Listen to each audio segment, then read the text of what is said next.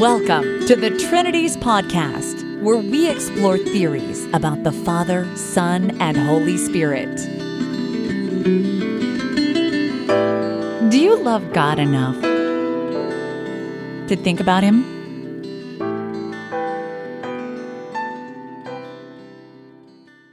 Episode 253, The Apostle Paul, a Unitarian.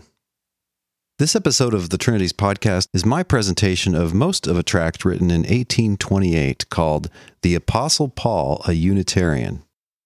This was written by Caleb Stetson. He was born in 1793 in Massachusetts, and he was a lifelong Massachusetts resident. He grew up in a family as one of 11 children. Eventually, he went to Harvard University, where he graduated in 1822.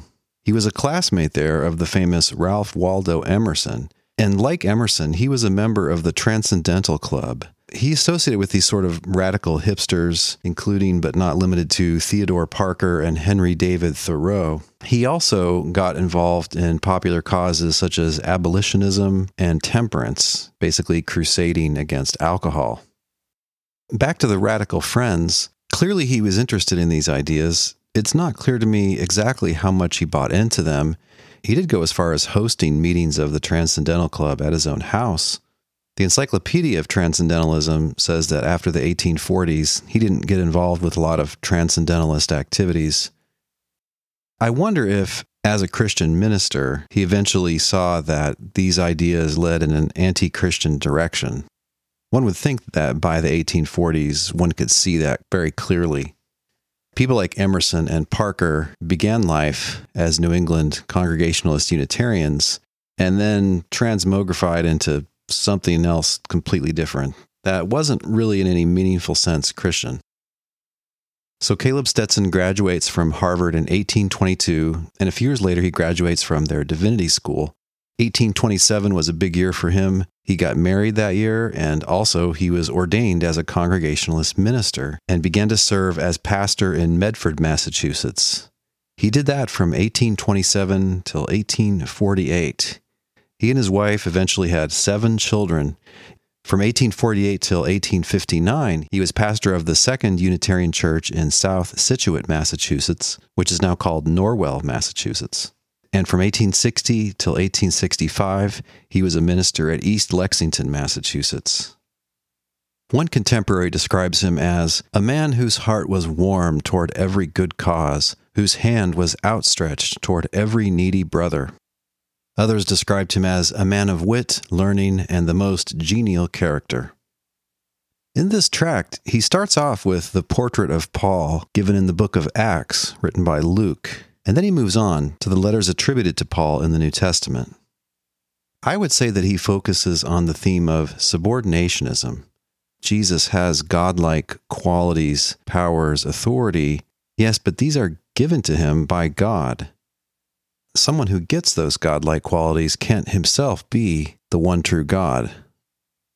I've modernized a few words here and there, and I have here left out the last few pages which deal with the letter to the Hebrews, partly for length and partly because most scholars now don't think that that's a letter by Paul. If you really want to know what he says about Hebrews, I'll have a link on the blog post for this episode where you can read the whole tract.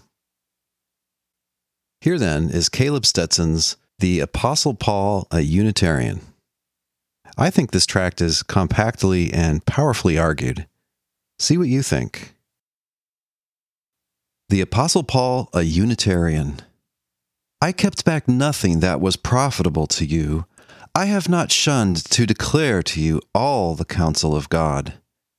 These passages exhibit the manly and fearless principles on which Paul acted as a minister of Jesus Christ, the great talents, extended learning, and ardent zeal with which he went forward in the perilous way where duty called him, gave him a claim to the first rank among the inspired apostles of our Savior.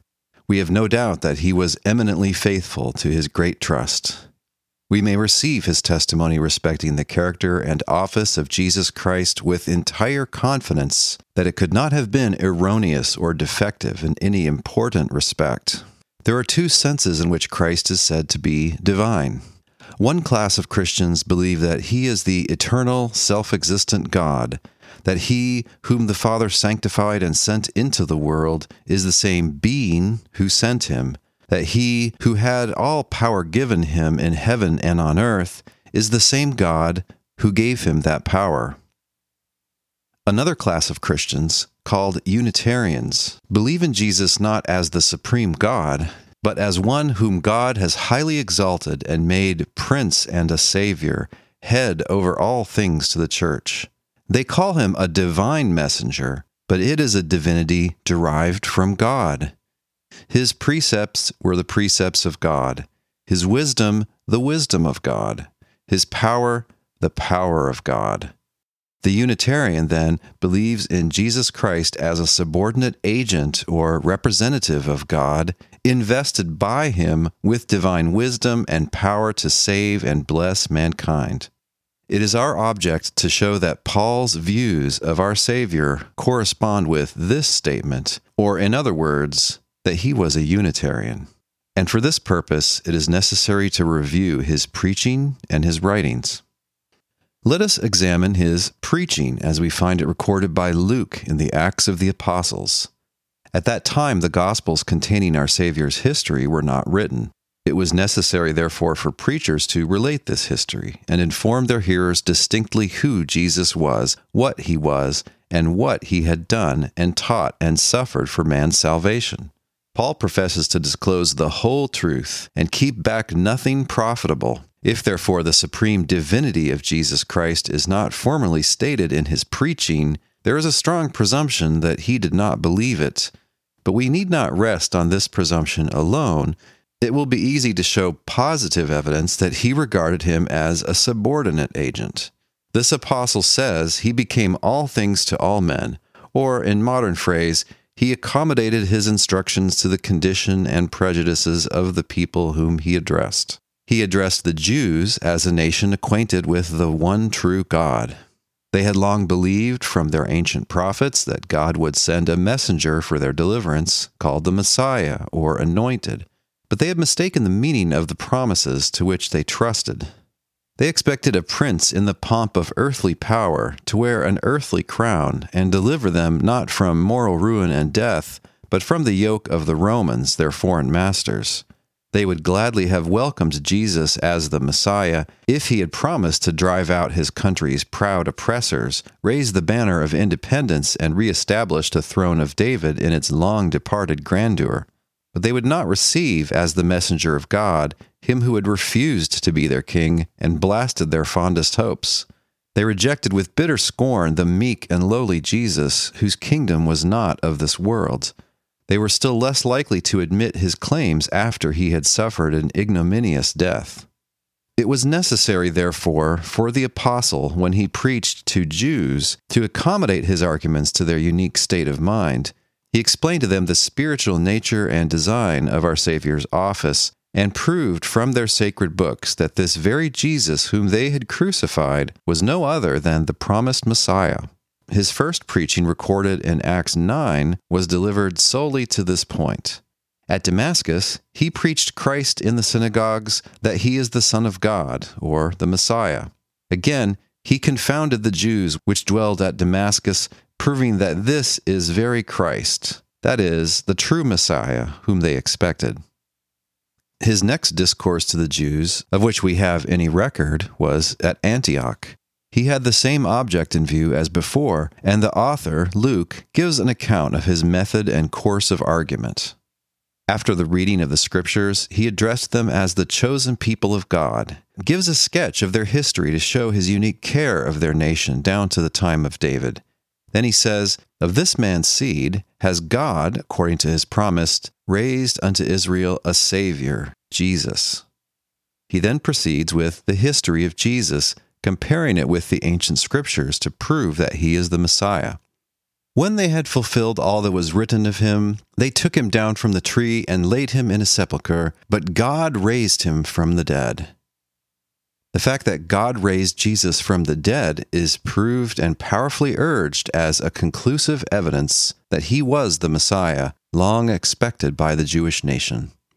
He finally adds, Be it known to you, therefore, men and brothers, that through this man, Jesus Christ, is preached to you the forgiveness of sins, and by him all that believe are justified. Believe what? That Christ is God? Nothing like it, but only the doctrine he has been teaching them, which, free as it is from Trinitarianism, he himself called the Word of Salvation. Such as we have stated was the train of reasoning which, as far as we are informed, Paul always employed in preaching the gospel to the Israelites.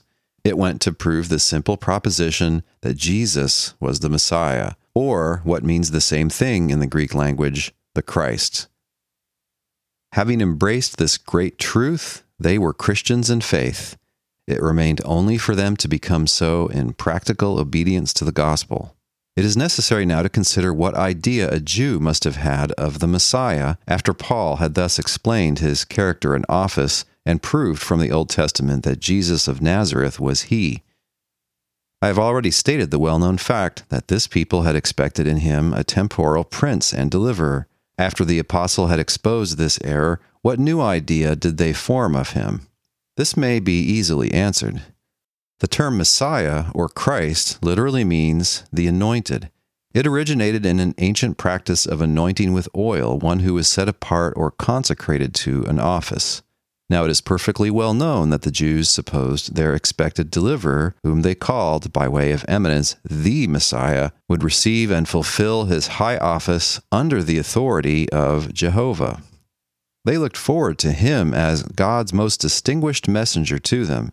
They invested him with high titles as the Son of God, but no Jew ever for a moment supposed that the Most High himself would come down to earth in human form as the Messiah. When the apostle therefore proved to them that they were not to expect a temporal prince but a spiritual one, and that Jesus of Nazareth was the true and long-expected Messiah, they could have received him only as a messenger or agent of God, not as the ever-living Jehovah whom they had worshipped in the Holy of Holies. Paul knew that the Jewish converts to Christianity must regard our Savior only as an agent, deriving his power and dignity from God, and he gives them no intimation that they were in an error.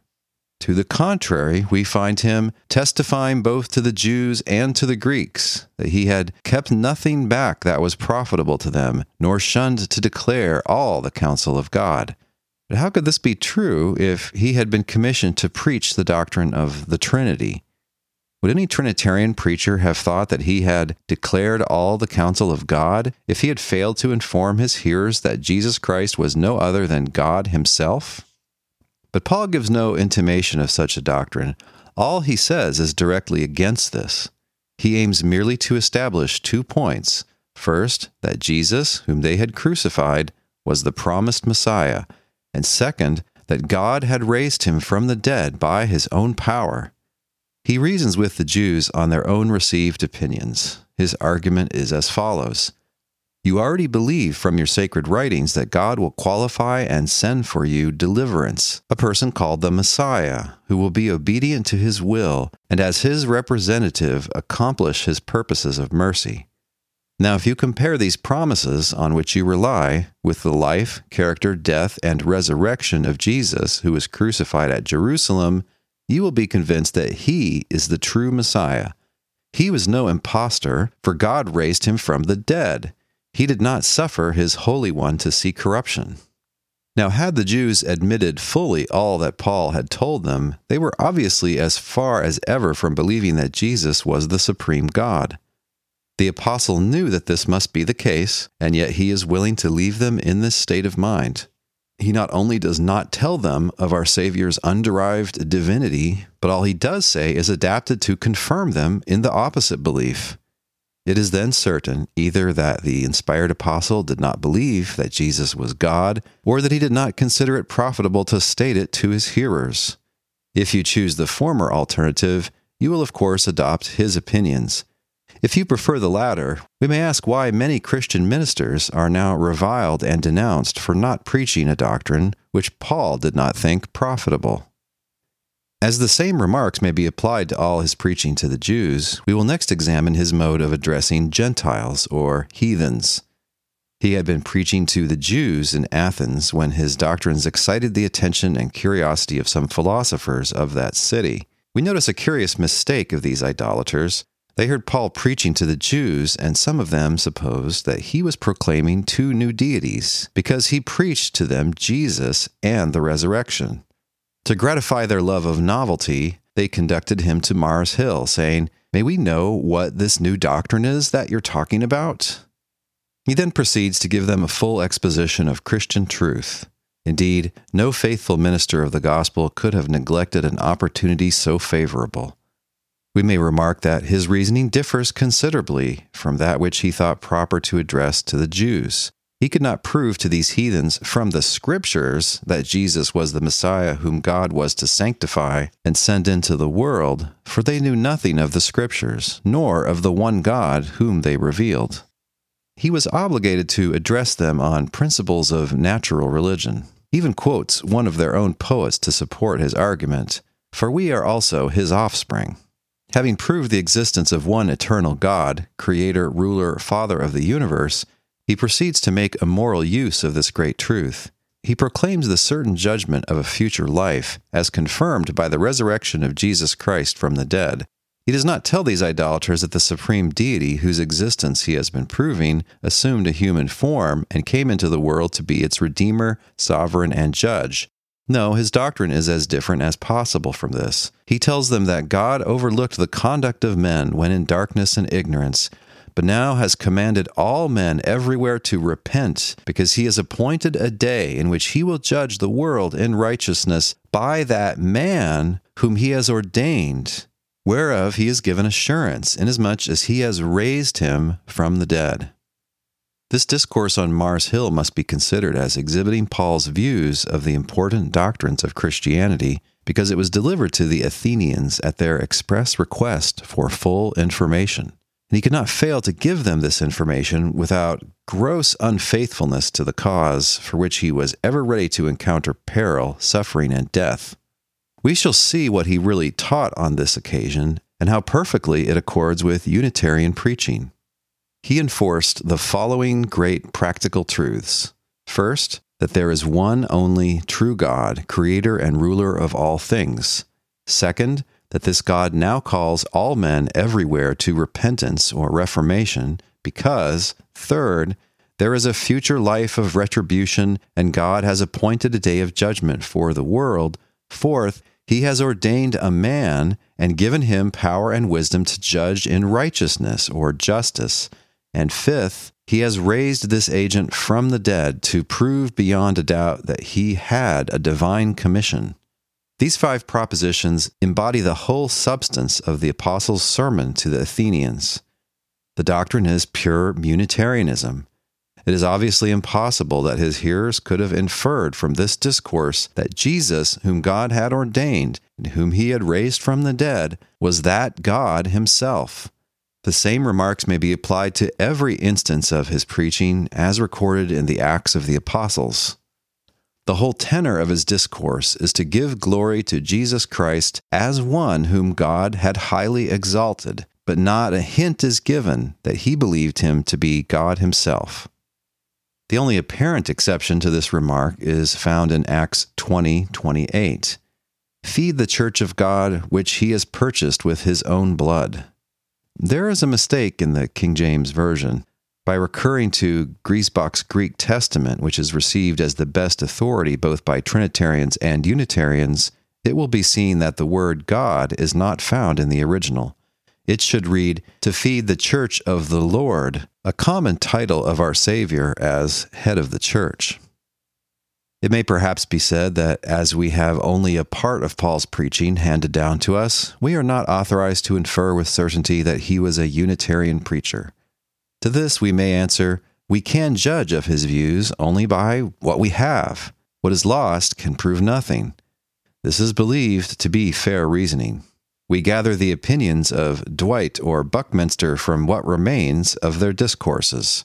Our Trinitarian brothers call every preacher a Unitarian if he does not distinctly avow his belief in the supreme underived divinity of Jesus Christ. They will not allow that any faithful minister could omit this doctrine in an exhibition of Christian truth. We reason in the same way in this case. We have shown several occasions in which the inspired apostle would have felt himself obliged to declare that Jesus was the living God had he believed him to be so. We appeal to his own powerful and impassioned descriptions of our Savior when it was his object to exalt him in the estimation of his hearers. He professes to declare the whole counsel of God, to fully explain the character and office of Jesus, yet his highest praise is that he is the Messiah, whom God has appointed to judge the world in righteousness, whom he has raised from the dead, made him sit at his right hand, and crowned him with glory and honor. Now, how is this reserve to be accounted for? If he did not preach Christ's supreme divinity to Jews who had never thought of him as God, nor to Gentiles who had never thought of him at all, to whom should he have preached it? To whom should it ever be preached if so many different times and occasions could not call it forth from this bold and powerful champion of the cross? It is to God, the Father of the universe, and to him only that the apostle ascribes supreme and underived divinity. It is the reflected luster of this divinity that shines in the face of his beloved Son, in whom he is well pleased. The Father reigns on the throne of the universe, unrivaled and alone, and from this eternal and fathomless fountain, emanations of light and wisdom and power have descended without measure upon this chosen representative, so that in him dwells the fullness of the divinity. When the Trinities podcast returns, Stetson moves from Paul's preaching as presented in Acts to Paul's writings in the New Testament.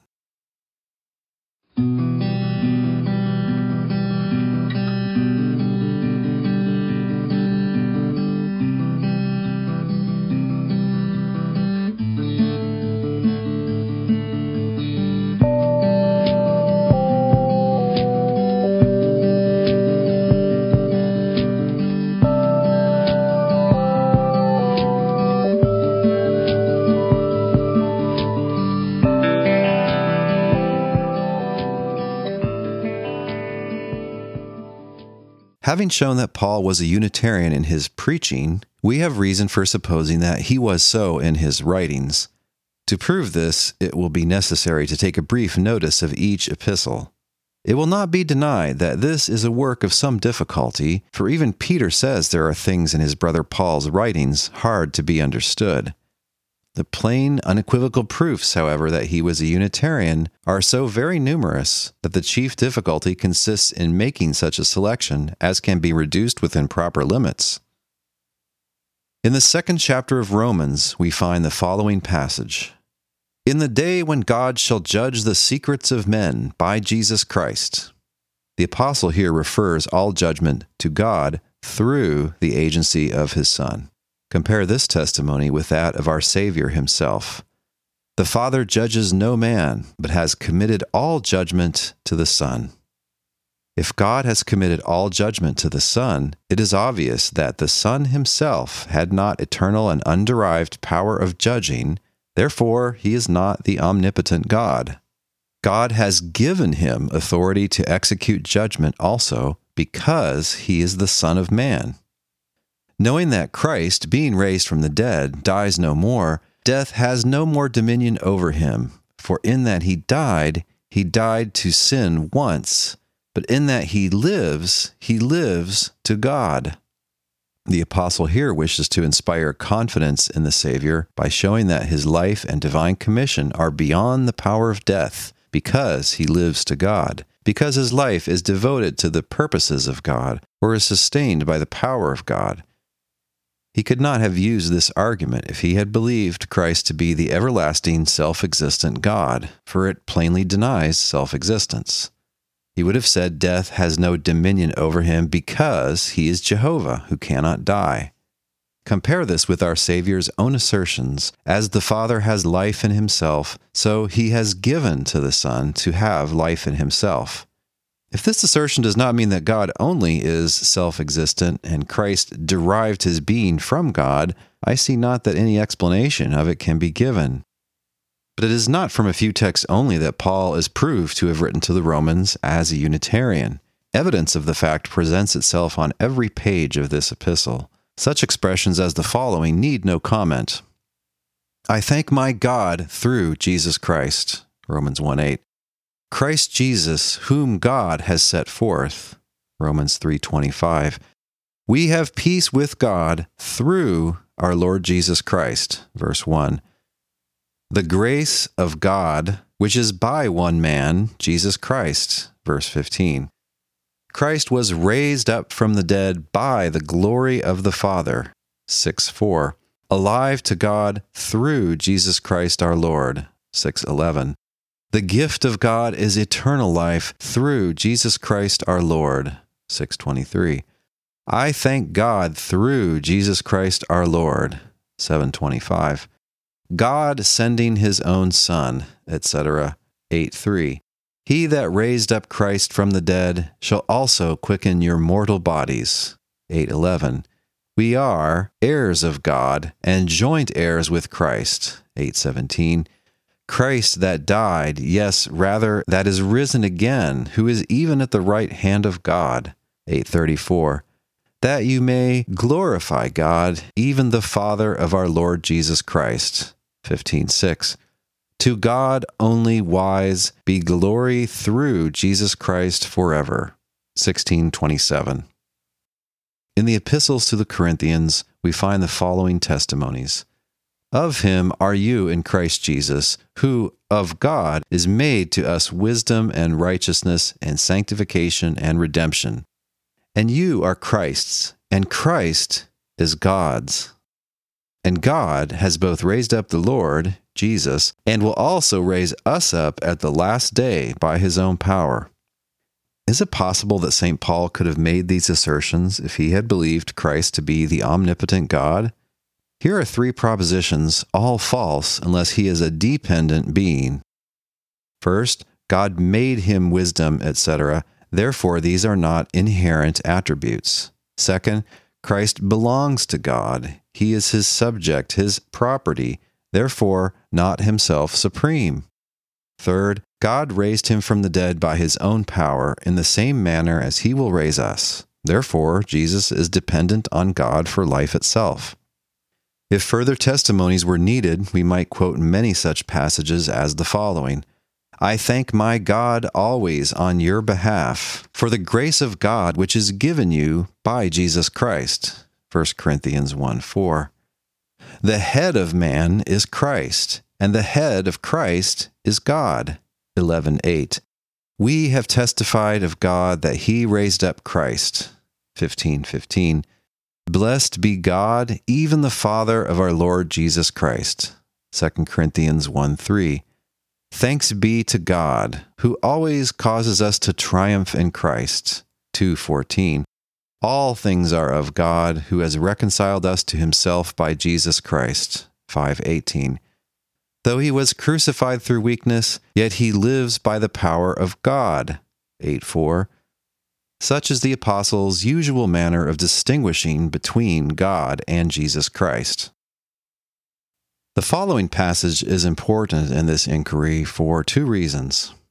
And there is no other God but one. For though there be so-called gods, whether in heaven or on earth, as there be many gods and many lords, but for us there is only one God, the Father, of whom are all things, and we in him, and one Lord, Jesus Christ, by whom are all things, and we by him.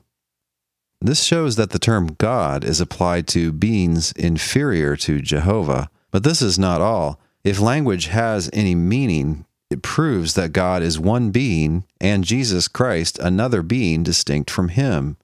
It also asserts that we are to regard God as the ultimate source from whom all things flow, and Jesus Christ as the agent or channel of his favor through whom all things flow. The next passage which I shall quote is absolutely decisive of this question. Then comes the end, when he shall have delivered up the kingdom to God, even the Father, when he shall have put down all rule and all authority and power. for he must reign till he has put all enemies under his feet. But when he says all things are put under him, it is manifest that he, God, is accepted who did put all things under him. And when all things shall be subdued to him, then shall the subject also himself be subject unto him who put all things under him, that God may be all in all. This can scarcely require a comment. Here are two plain, direct assertions, each sufficient to prove that Paul regarded our Savior as a subordinate agent. First, God put all things under him, that is, Jesus acted with delegated power. Second, the time is coming when he is to give up this delegated power. I am not aware of any argument which can render it credible that the apostle should apply this language to Jehovah, whose dominion endures forever. Let the Trinitarian seriously ask himself if he is not in a great error. If Jesus is the Almighty God, does he believe that he will ever give up his power and become a subject? We come next to the Epistle to the Galatians. There is not a single word in it that favors the doctrine of Christ's supreme divinity. This is a remarkable fact if the apostle was a Trinitarian. But more than this, there are several expressions in the epistle which are utterly inconsistent with the belief that Jesus Christ is God. Of this character is the first verse, in which Jesus is said to have been raised from the dead by God the Father. In the fourth verse, he is represented as having given himself for our sins according to the will of God and our Father, to whom be glory forever. The seventh verse of the fourth chapter affirms of the Christian that he is an heir of God through Christ. Thus, our Savior is uniformly spoken of as subordinate to God the Father. One other specimen from this epistle will suffice. But you received me as an angel of God, even as Jesus Christ. Angel is synonymous with messenger, and Paul indirectly assigns that term to Jesus Christ. He certainly does not mean to say, you received me as you would receive God, but you received me as the authorized ambassador of God, as Jesus Christ, who came to reveal his will and accomplish his designs. When the Trinities podcast returns, our author moves on to Paul's letter to the Ephesians.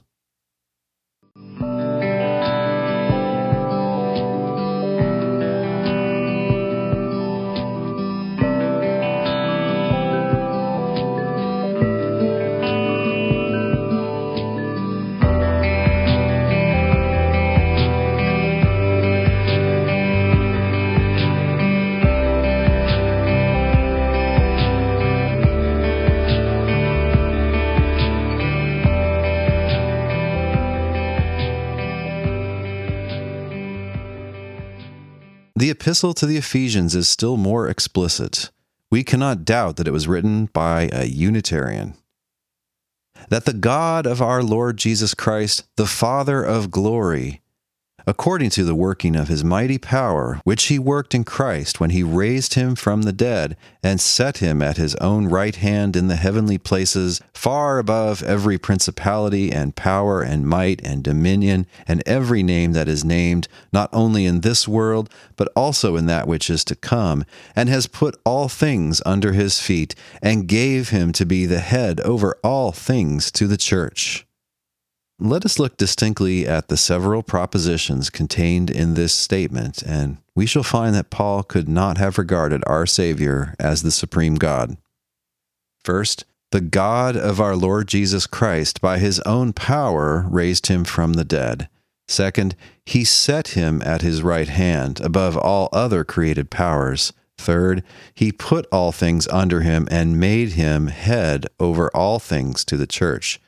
Thus he ascribes everything to God and nothing to Jesus as an independent being. Now either the apostle did not believe him to be Jehovah, or these three propositions are utterly false. They cannot be explained away on any correct principle of interpretation.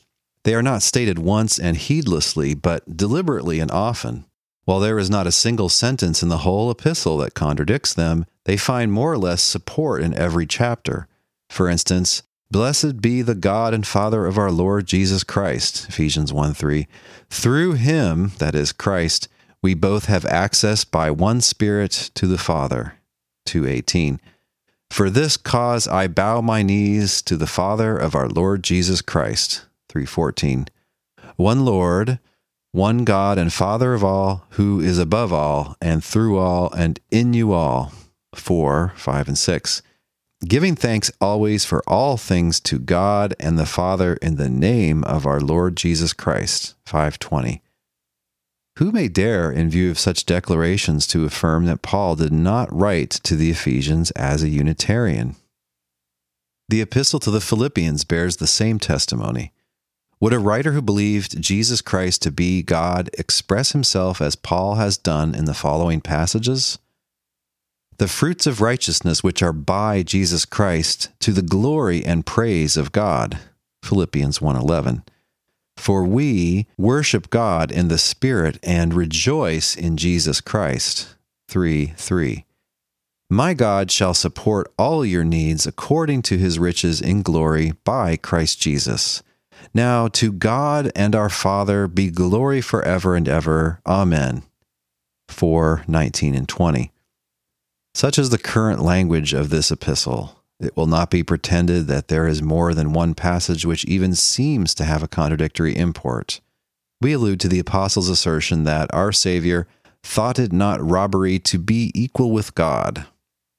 This has been considered a decisive proof of the deity of Christ. We shall show that, taken according to the true meaning of the original and in connection with the context, it is so far from affording any support to this doctrine that it is an unanswerable argument in favor of Unitarian views of the subject. The whole passage follows. Let this mind be in you, which was also in Christ Jesus, who, being in the form of God, thought it not robbery to be equal with God, but made himself of no reputation, and took upon him the form of a servant, and was made in the likeness of men. And being found in fashion as a man, he humbled himself and became obedient to death, even the death of the cross. Wherefore God also has highly exalted him, and given him a name which is above every name, that at the name of Jesus every knee should bow, of things in heaven, and things in earth, and things under the earth, and that every tongue should confess that Jesus Christ is Lord, to the glory of God the Father. This passage, we maintain, taken together, plainly disproves the deity of Christ. This will appear if we particularly attend to the separate propositions. First, he was in the form of God. This means either that he was similar to God, God-like as being a divine messenger, or that he was the visible representative of God on earth. It is, in either case, equivalent to the image of the invisible God, therefore a being distinct from God. Second, God highly exalted him and gave him a name above every name. If Jesus Christ were God himself, he would not be capable of being exalted. He would by his own nature be above all creatures. If he were the supreme Jehovah, would it be true that God has given him a name above every name? Was he not eternally and independently above all other beings? Would Paul have thought it proper to refer his exaltation to God's favor? But what is more remarkable, third, God is said to have exalted him as a reward for his obedience. He became obedient to death, even the death of the cross, wherefore God also has highly exalted him, etc. Jesus Christ then could be rewarded, as we are told in another place that for the joy that was set before him, he endured the cross, etc. Fourth, consider also the end for which God is said to have exalted him above all his creatures. Was it that they might give the glory to Jesus as God? No, the apostle says otherwise. That at the name of Jesus, every tongue should confess that Jesus Christ is Lord, to the glory of God the Father. No evidence could be more positive that Paul regarded our Savior in his highest exaltation as wholly dependent on God for his dignity and power. How then, it will be asked, could Paul say of him that he thought it not robbery to be equal with God? We answer that Paul did not say this. His words in the original Greek do not necessarily convey any such meaning. The passage is incorrectly translated. This last remark is admitted to be true by Trinitarians themselves.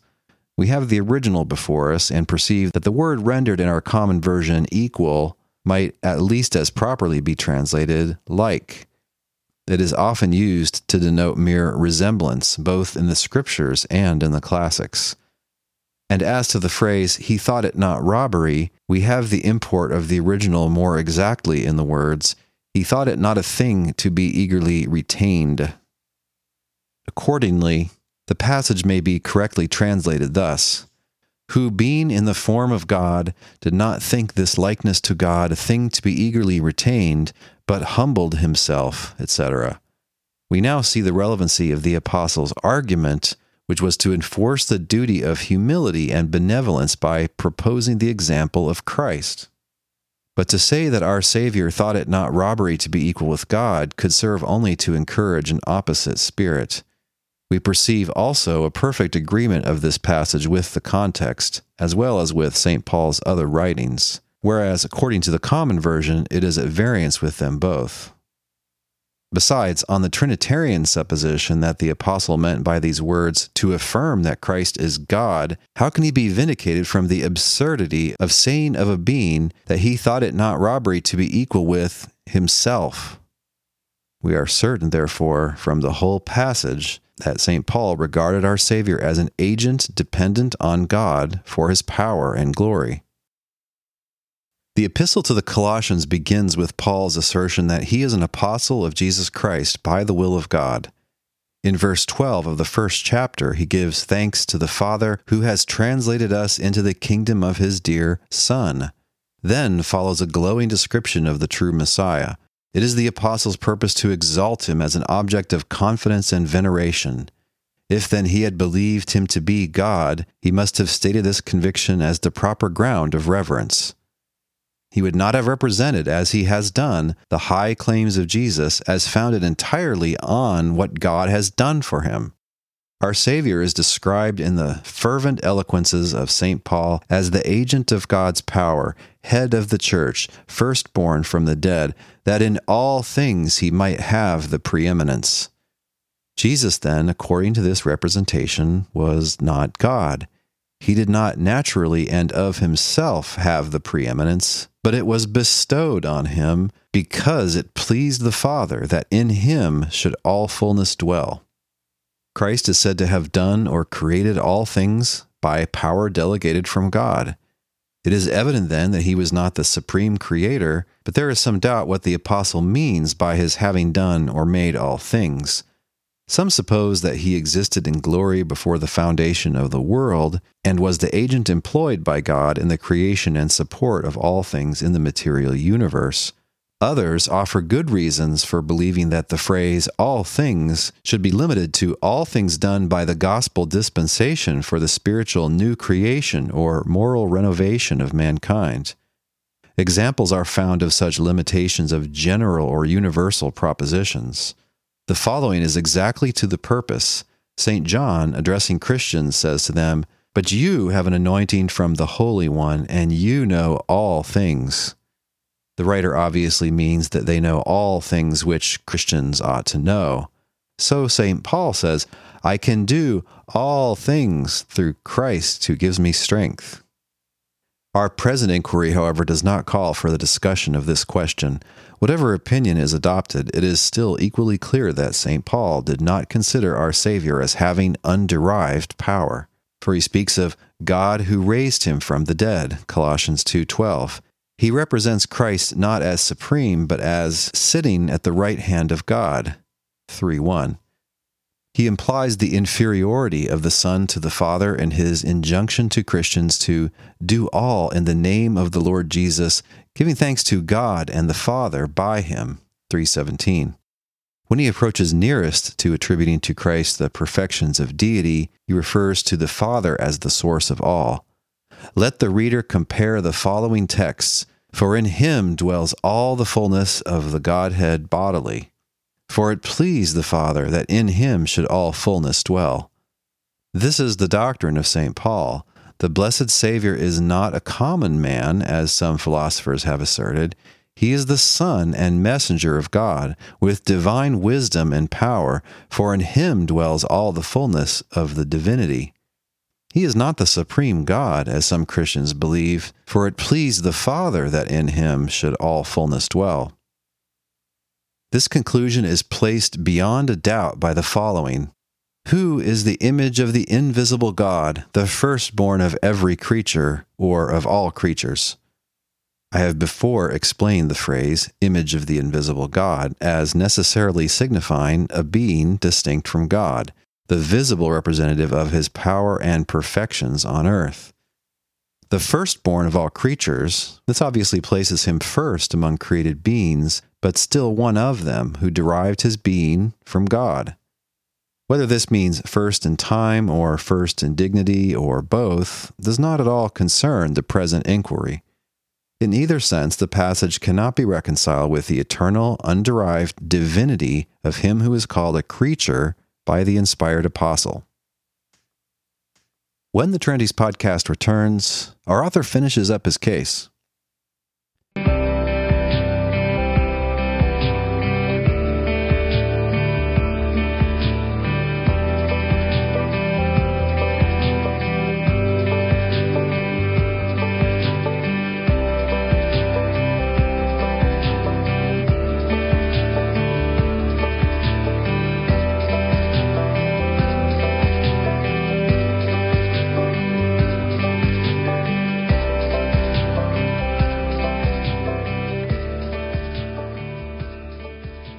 The two epistles to the Thessalonians so fully authorize the same conclusion that we need to notice only a single passage from each epistle to show that the apostle speaks of God and Jesus as beings distinct from each other, not only while Christ was on earth, but after his ascension. You turned to God from idols to serve the living and true God, and to wait for his Son from heaven, whom he raised from the dead, even Jesus, which delivered us from the wrath to come. We are bound to give thanks always to God for you, because God has from the beginning chosen you to salvation, whereunto he called you by our gospel to the obtaining of the glory of our Lord Jesus Christ. The epistles to Timothy were charges to a minister whom St. Paul was particularly anxious to instruct as to rightly dividing the word of truth. Let us observe some specimens of what he deemed to be this word of truth. Now unto the King eternal, immortal, invisible, the only wise God, be honor and glory forever. Was it to Jesus Christ that this ascription was made? Let the following passage afford an answer. For there is one God and one mediator between God and man, the man Christ Jesus. Again, I charge you before God and the Lord Jesus Christ and the elect angels that you observe these things. Is not the Lord Jesus here represented as a distinct witness of conduct as well as the angels? If then he is not a distinct being from God, what can this mean? Further, God, who has saved us and called us with a holy calling, not according to our works, but according to his own purpose and grace, which was given us in Christ Jesus before the world began, but is now made manifest by the appearing of our Savior Jesus Christ. Christ, therefore, not being the original source of our salvation, is inferior to God. Once more, if we suffer with him, that is Christ, we shall also reign with him. Suffer with him, reign with him.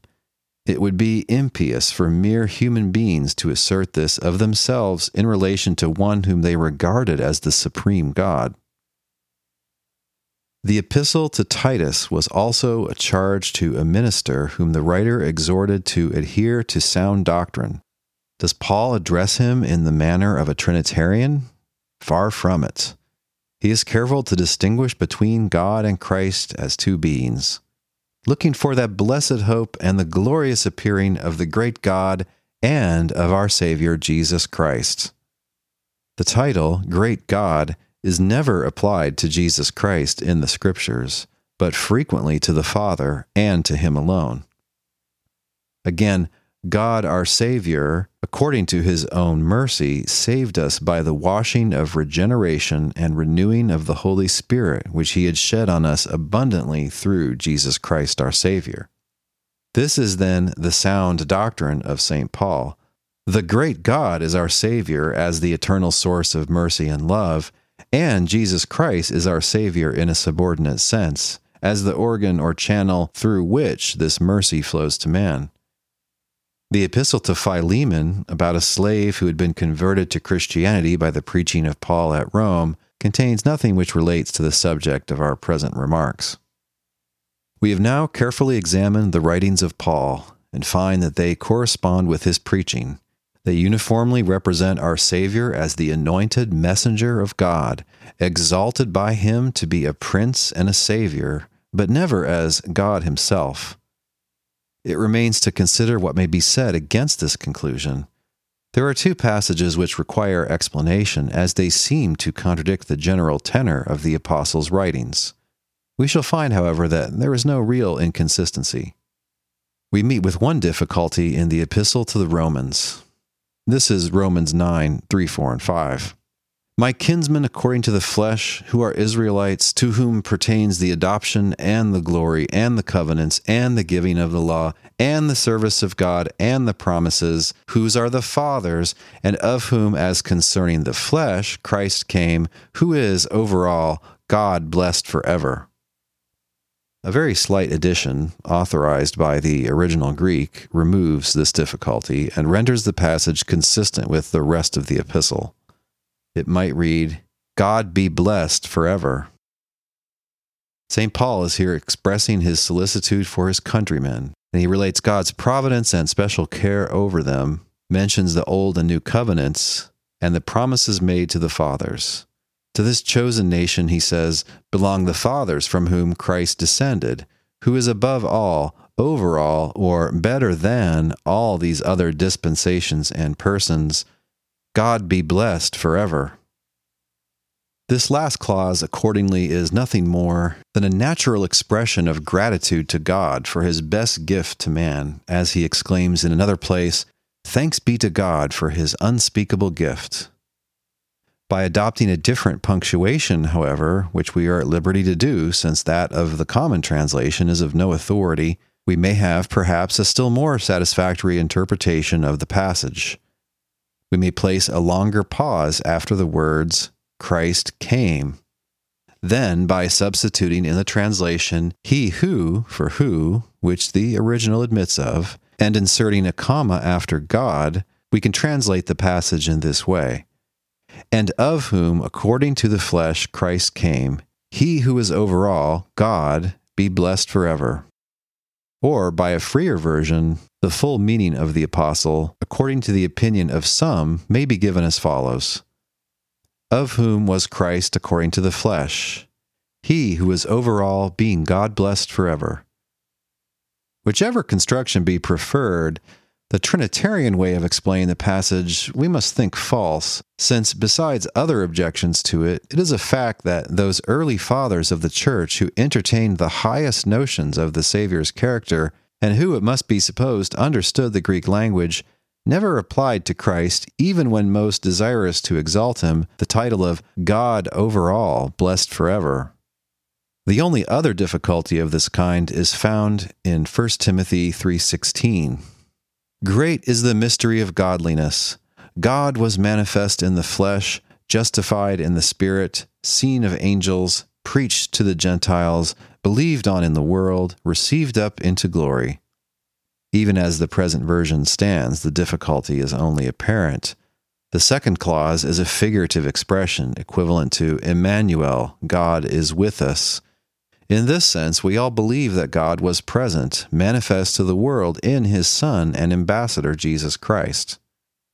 It means no more than that. It means no more than that He is the image of the invisible God, the brightness of His Father's glory, and the express image of His person, and is equivalent to other expressions which mean the visible representative of God on earth.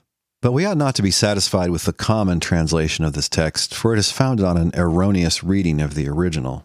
The true reading is, "Great is the mystery of godliness. He who was manifest in the flesh was justified by the Spirit, seen by angels, preached among the Gentiles, believed on in the world, received up in glory." This is perfectly intelligible. The word God is not found in the original manuscripts, but has been designedly or accidentally introduced into the text. It is a triumphant exclamation of the apostle. Great is the mystery of man's regeneration from sin to holiness by the gospel. He who lived among us in a human form, the representative of the divine character and the messenger of the divine will, having accomplished the purposes of his mission, was received up by God into the bosom of his glory. We all believe, and we rejoice in believing this sublime truth. For if Christ is not risen, says Paul, then our faith is in vain, and your hope is in vain. Our purpose is now accomplished. We have examined the 13 epistles of Paul and have found them to bear positive evidence that he regarded our Savior as an agent who derived all his power and wisdom from God. In 11 of these epistles and all his preaching, we do not find the least intimation that Jesus Christ is the self-existent Jehovah, and what can be opposed to this overpowering evidence? The whole opposite argument rests on one equivocal text in Romans and another in Timothy, both of which we have seen can be easily explained in harmony with the general tenor and spirit of his writings. The whole opposite argument rests on one equivocal text in Romans and another in Timothy, both of which we have seen can be easily explained in harmony with the general tenor and spirit of his writings. If then we are ready to adopt the opinions of this eminent and inspired ambassador of Christ, whose writings and discourses occupy 1/3 of the New Testament, we shall believe on our Savior not as a mere man undertaking the reformation of the world with human genius and human power. We shall receive him as a divine teacher and master. We shall trust in him as God's beloved Son, in whom he is well pleased, whom he has made the head of the church, the Alpha and Omega, the first and the last, in the gospel dispensation, his best gift to save and bless our lost race. We are told that Unitarianism would deprive us of our Savior, but it is not so. To us there is one God and one Lord Jesus Christ, through whom living streams of light and truth and salvation have flowed and shall forever flow from the eternal and exhaustless fountain of mercy. The great apostle of the Gentiles, in his triumphant visions of inspiration, wanted no higher assurance than that God had raised him from the dead. He would not dim the glory of Jehovah's throne by interposing another object of supreme homage. And shall not we be satisfied with such a Savior on whom God's Spirit descended without measure? The moral perfections of deity reflected in him are pledged to fulfill his promises. The hopes of the gospel are firm as the throne of heaven, for God himself has laid their deep foundations, Jesus Christ being the chief cornerstone.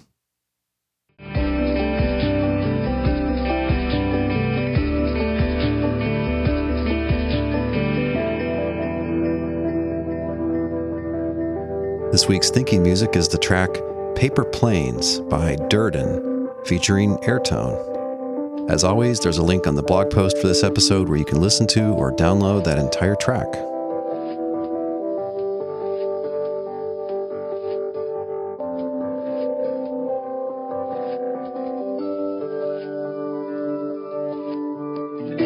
If you love the Trinities podcast, please share this episode on social media like Twitter or Facebook.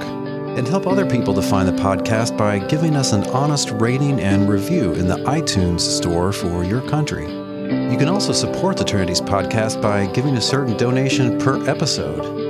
If you're interested in that, please visit patreon.com/Trinities.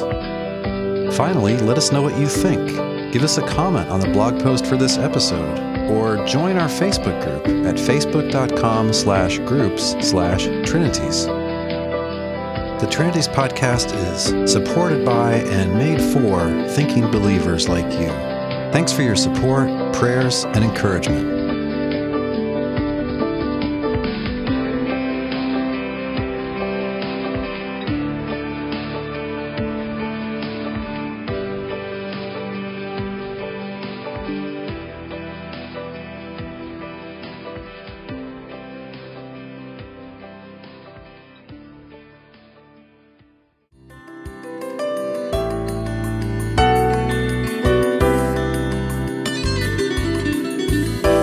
Thanks for listening. We'll see you online at trinities.org. Till next time, don't forget to love God with all your mind.